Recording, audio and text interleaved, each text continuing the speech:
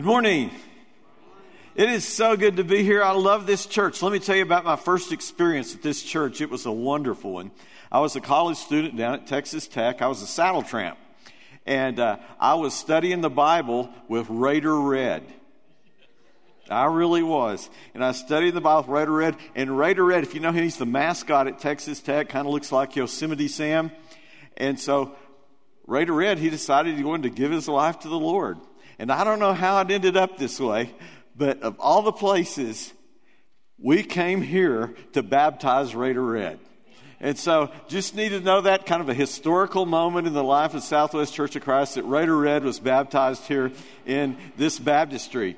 He didn't wear his costume at the time, though, but it would have been great. I'm from Christian Relief Fund, like Doyle had told you, and Doppler Dave, he calls Christian Relief Fund Amarillo's way to change the world. And we help through the sponsorship of children in developing nations, and we drill water wells in famine areas, and we help with disaster relief in places like Florida or in Haiti, over in the Horn of Africa, or we help also in Ukraine. And I wear orange. I mean, I really do. I wear orange. And let me tell you about that. I was over in Kisumu, Kenya. I was in the Linda slum. It's the most diseased place on the planet. And I got surrounded by these AIDS orphans. And when they were surrounding me, they're just pretty much climbing all over me. And one of them finally says, "Did you know that orange is the color of hope for AIDS orphans in sub-Saharan Africa?" And I said, "No, I did not know that." And they said, "Well, it is." And then one of them said, "Would you wear orange for us?" And I said, "Sure." I really, just thought, well, I'm going to wear orange every once in a while. And then one of them asked a question, and he qualified this whole deal, and I wasn't really thinking it through. He said, "Every day?" And I said, "Sure." I didn't think that through, that I went to Texas Tech University, and we are the Red Raiders. I didn't think that went through. In fact, I wear orange every day.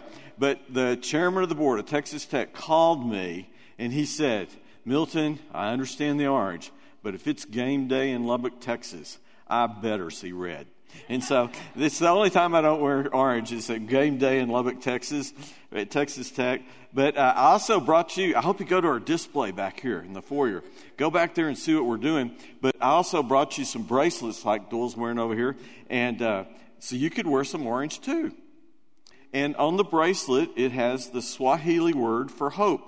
It says Tumaini. You say that? Tumaini. Okay, now you speak a little Swahili. And so it has this, and I printed up thousands of these things. I give them all over the world. And this one that I brought you today, though, is the second batch. Because on the first batch, I nearly spelled Tumaini correctly. I mean, it was just so close. And so I'm traveling around the world, and this time I'm in Uganda. And so I'm handing out these bracelets in Uganda where they actually speak Swahili. And I says, "And I have some bracelets for you today." And they have on there the Swahili word for hope. And one guy holds up his hand and he said, "That's not the Swahili word for hope." And I said, "It's not?" And I said, "Well, what is it the Swahili word for?" And he said, "Lust."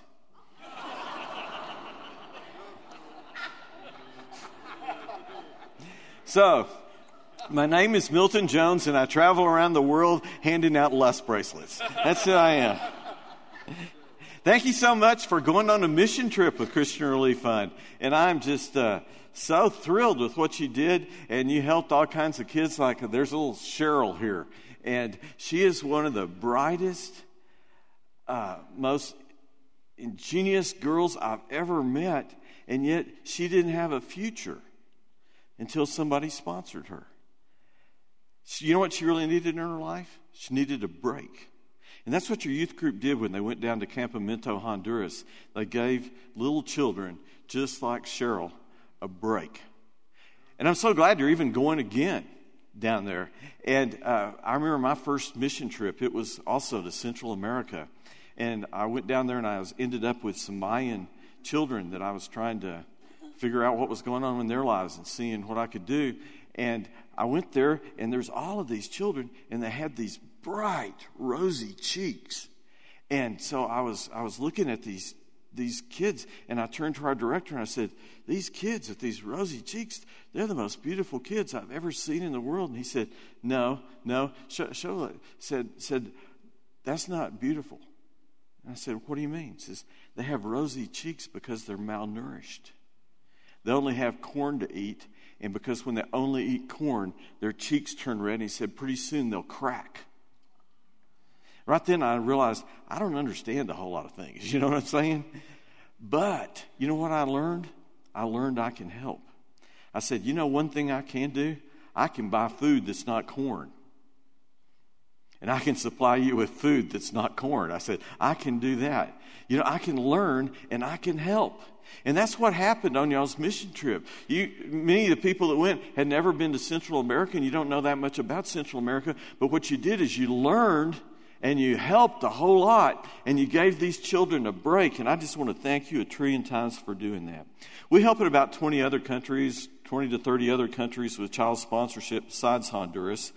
And I thought I'd take you to a day in Kisumu, Kenya. That's where I work the most. And just to let you know about a day there. And it's the place that I started wearing orange. And when I was up at the Northwest Church in Seattle, and that's where Ryan was. And when I left that church, y'all gave me a going away present. And it wasn't a watch or something like that. They built for me an AIDS clinic in Kisumu, Kenya. And that was my going away present right there. It's a great, great present. And anyhow, after they built the AIDS clinic, I told the patients there, I said, why don't you put a verse from the Bible over the door? Just put a big sign up with a verse from the Bible. And they said, what verse should we put? And I said, I don't know. You pick the verse. And so this was the verse that they picked. Proverbs 23:18. It's not the one I would probably pick, and it's not the one I would probably pick if I had full-blown AIDS. It says, surely there is a future, and your hope will not be cut off.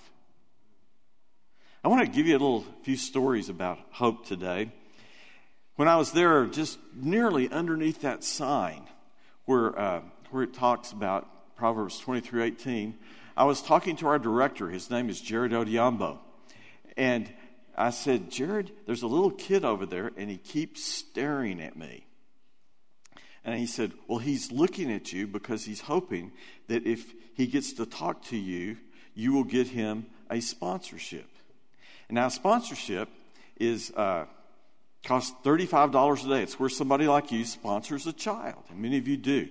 You sponsor a child, and for that $35 a month, that child will get an education, that child will get clothing, that child will get spiritual training, that child will get food, that child will get medical help, all that for $35 a month. And you know what? We can spend, that's about $1 a day. We can spend $1 a day in Amarillo, Texas, and have no idea where it just went. You know what I mean? But for a kid, that can totally save and change his life. And so this little kid is over there staring at me, and Jared says he's hoping that you'll get him a sponsorship. So I said, well, I like his shirt. Got a picture of his shirt here? Okay. I said, I like that shirt. And you know what Jared said? He says, well, that's not his shirt. He just kind of went around the slum today, just going from person to person, asking if there was an orange shirt that he could borrow for the day because he knew you'd be wearing an orange shirt. I said, wow. I said, I better go meet him. Tell me a little about him. He said, well, he's an AIDS orphan, lost both of his parents through AIDS. If you get close to him, you'll see on his back he's got a big tumor. And he doesn't get to eat regularly. And he doesn't have enough money to go to school. And I said, wow, I better go meet him. So I went over to him, and I bent over and shook his hand, and I asked him a question. It'd be the same question you'd ask him. What's the question you'd ask him? What's your name, right? And so, what's your name? And so the kid, he looks up at me and he says, Milton. I thought at first maybe he was saying my name, but that was his name. He looks up at me and he says, Milton? And then it just dawned on me. It was one of those experiences of a lifetime. Here was little Milton in the orange shirt who had to borrow it. Here's big Milton in the orange shirt who has a whole closet full of them. Here's little Milton with a tumor on his back. And here's big Milton who doesn't have a tumor on his back. Here's little Milton who lost both his parents of AIDS. Here's big Milton who does not. Here is little Milton who does not have food to eat. Here is big Milton who eats way too much. Here is little Milton who doesn't get to go to school. And here is big Milton who's gone to school for so many years he doesn't even know how many.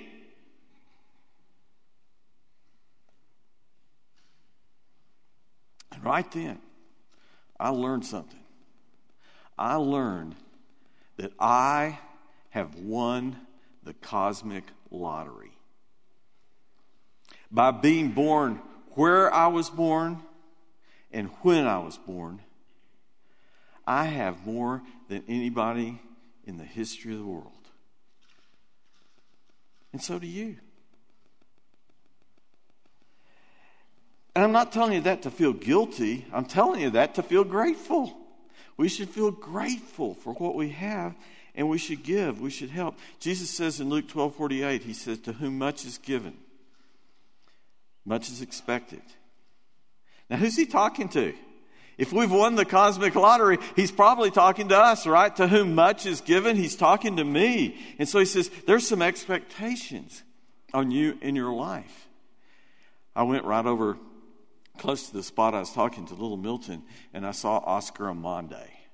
And Oscar Amande, he's got a big smile. I'd recently got him a sponsorship. In fact, the last time I was there, I took his picture and took his picture back, got him a sponsorship, and he had this big smile. It's easy to get him sponsored. He had such a big smile. And anyhow, I said, Oscar, how you doing? And he said, I've got good news, bad news, and good news. And I said, well, tell me about it, Oscar. Tell me. Why don't you start with the first good news? And he said, do you know what an achievement test is? And I said, yeah, I do. He said, it's this test. He said, they're just crazy. They're hundreds of questions long. And they decided that I had to take this achievement test because they don't really like our school here because it's full of AIDS orphans. And the government said AIDS orphans are stupid. And so they're trying to prove that we're not very smart. And so I had to take this achievement test. And, they just wanted to know how stupid I was. And I said, well, how'd you do on the achievement test? And he said, well, I answered all the questions correctly. I said, you got every single answer right on an achievement test? And he said, yeah, and they told me it had never been done before. They said, nobody had ever even come close to getting all the questions answered correctly, but I did. And I said, well, then what's the bad news? And he said, they wouldn't believe me. They said I cheated. I said, that's terrible. They wouldn't. He said, no, they wouldn't even count the test because they said I cheated. And I said, well, that is bad news. And I said, well, then you said you had bad news, good. You had good news, bad news, good news. And I said, tell me the second good news. He said, well, they made me take it again. And they sent somebody from Nairobi down here. And this education director, he stood over my shoulder and looked as I'm taking the achievement test. And I said, well, how did you do, Oscar? And he said, well, that's the good news. I got them all right again. And I thought about that, and I thought, Oscar really, you could have called him the smartest kid in Kenya, couldn't you? I mean, he was just doing it, measuring it objectively. He's probably the smartest kid in Kenya. And he nearly didn't go to school. Sarah Gordon, there at the Northwest Church where he used to be, she saw a picture of Oscar and decided to sponsor him. And she's certainly not wealthy. She's a seamstress. But she was willing to give $35 a month to change Oscar's life so he got to go to school. And she gave him hope. She gave him Tumaini. And that's what little Milton was just hoping for, a break, that somebody might sponsor him. Oscar Amande had hope, and when they tried to take it away, even the government, he didn't give up his hope. The BBC over in London did a study, and they were studying poverty for the last few decades. And then they wanted to come to a conclusion of what's the best thing that you can do to help people in poverty. And I thought it was kind of interesting, but it kind of scared me, to tell you the truth. I thought, oh no, I'm going to read this big report, and I'm not going to be doing what they say is the things that ought to be done to alleviate poverty. And so I read it, and you know what it said? The number one thing you could do to help alleviate poverty is to sponsor a child in need. And I thought, great, they got it. That's something I can do and we can do. We can change the world by doing that. And then the second thing that they said is to give people clean water. That's the two best things you can do. Sponsor a child, give clean water. And so I left that Kisumu place and I went up northwest of there to a place called Turkana. And Turkana is an interesting place. It's a desert region, at least it is now. And at that time that I went there on that day, it had not rained in 7 years. Now, what happens when it doesn't rain in 7 years? People just die. And they drink water that's totally polluted, and because they don't have clean water, and then that gives them all kinds of diseases, and they just still die. But we went up there, and as I'm going, I really believed that we had hope for that region. And I believe the reason that we had hope is because of Psalms 107, verse 35. It says this, "But the Lord can also turn deserts into lakes and scorched land into flowing streams."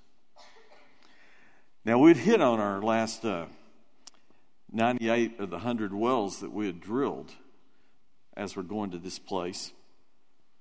And we started drilling wells, and they were expensive because they're very, very deep. And so it cost us about $20,000 to get somebody to get a rig there to drill a deep well. And then the president, no, not the president, I'm sorry, the chairman of the board of Texas Tech, I just remember so much. He was at Preston Road Church of Christ. He was there. And he walked to me right the aisle, and he said, "Let's do something big." I said, "What?" He said, "Let's start a drilling company." And I said, "A drilling company? I've just been trying to get some wells drilled." And in fact, one of the first wells that we drilled was sponsored by someone from this church, Wilma Eubank.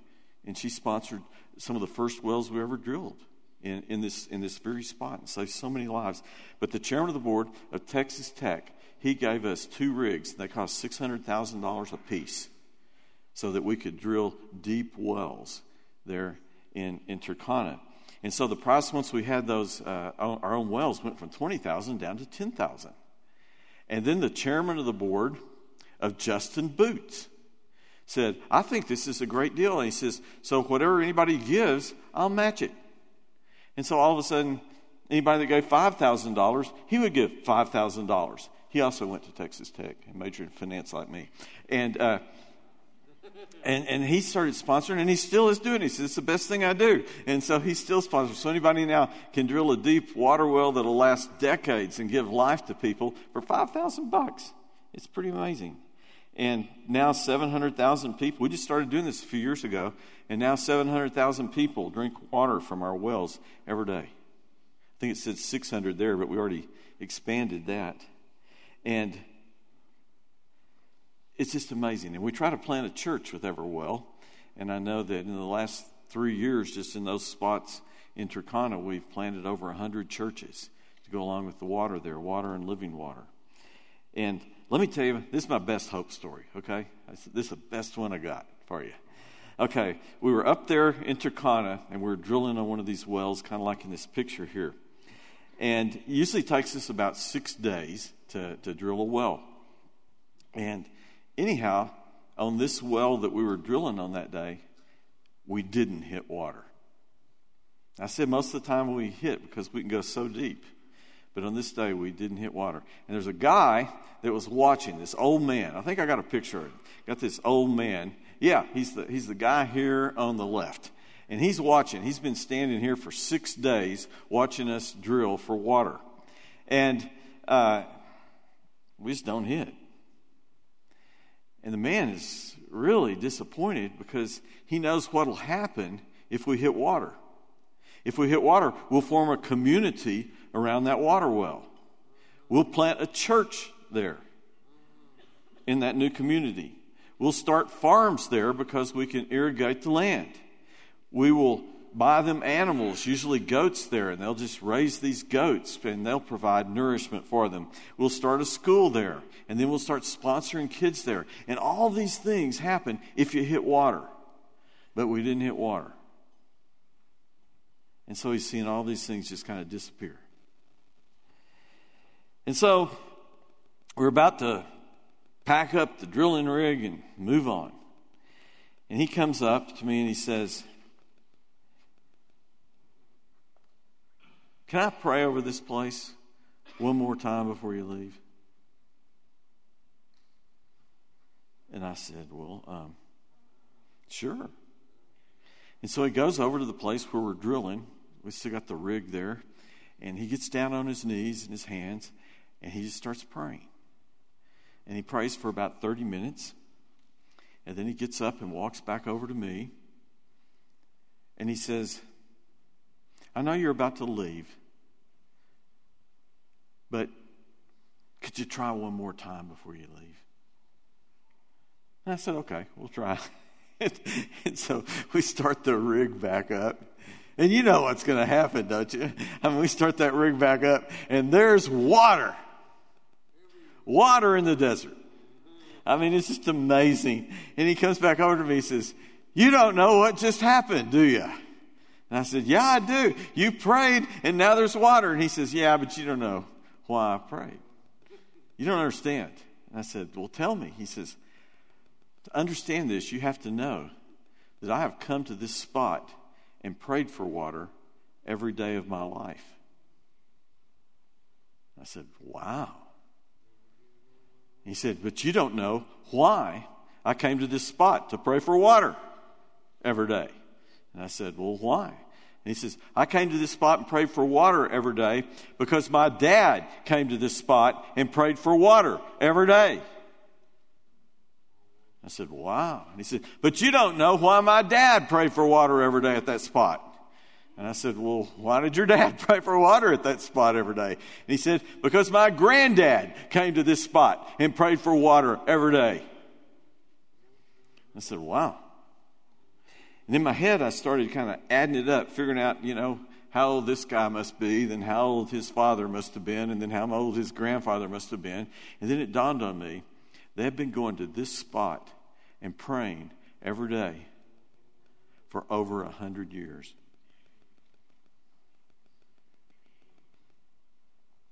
Over 100 years. And then he came to me and he said, "You were the answer to my prayers."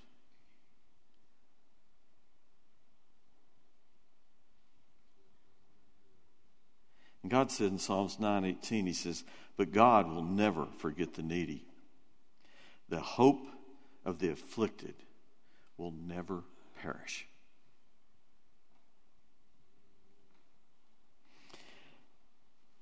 And maybe you have a dilemma. Maybe it's not a lack of water. Most of you got plenty of water. And when you think of needy, you think of yourself. And I don't know what all your needs are, but some of you got some heavy needs. And what I'm telling you is this: don't lose hope. Maybe you need to grab the orange bracelet and just wear it and look at too many, just so you can keep remembering every day, don't lose hope. And see, what we do with things is we tend to have this problem, and we pray about it a couple of times, and nothing changes, and we just kind of get down because we still got this problem. But here's what I've learned. I learned it there in the Turkana Desert, is that some things are not changed until you pray for them for 100 years. Don't give up. Have hope. Pray until something happens. Have hope. And give hope. I hope you can come to our table back there. Beautiful Barbie Jones will be back there to give you all kinds of information and help. And you can be the answer to someone else's prayers. You see, people are praying all over the place. And you might be the answer to their prayer. Don't give up hope. Lord, thank you so much for being with us. I'm thankful for this great church. and all the many ministries that they have here. And I'm thankful for the way that they've helped kids down in Central America, and others have sponsored people around the world. I thank you for Wilma and the way she just gave water in the desert. And Lord, I just pray that if anybody's here today and just struggling, having a tough time, that they'll keep praying, that they'll not give up hope, because you're a big, big God, and you can help in your time. And Lord, bless the children that really are just waiting, that need help. Bless the people who are waiting for a drink. We pray for people like those victims in the hurricane, victims in the war, just needing hope. And Lord, please give them hope. And Lord, if you can give them hope through us, please do it. In Jesus I pray. Amen.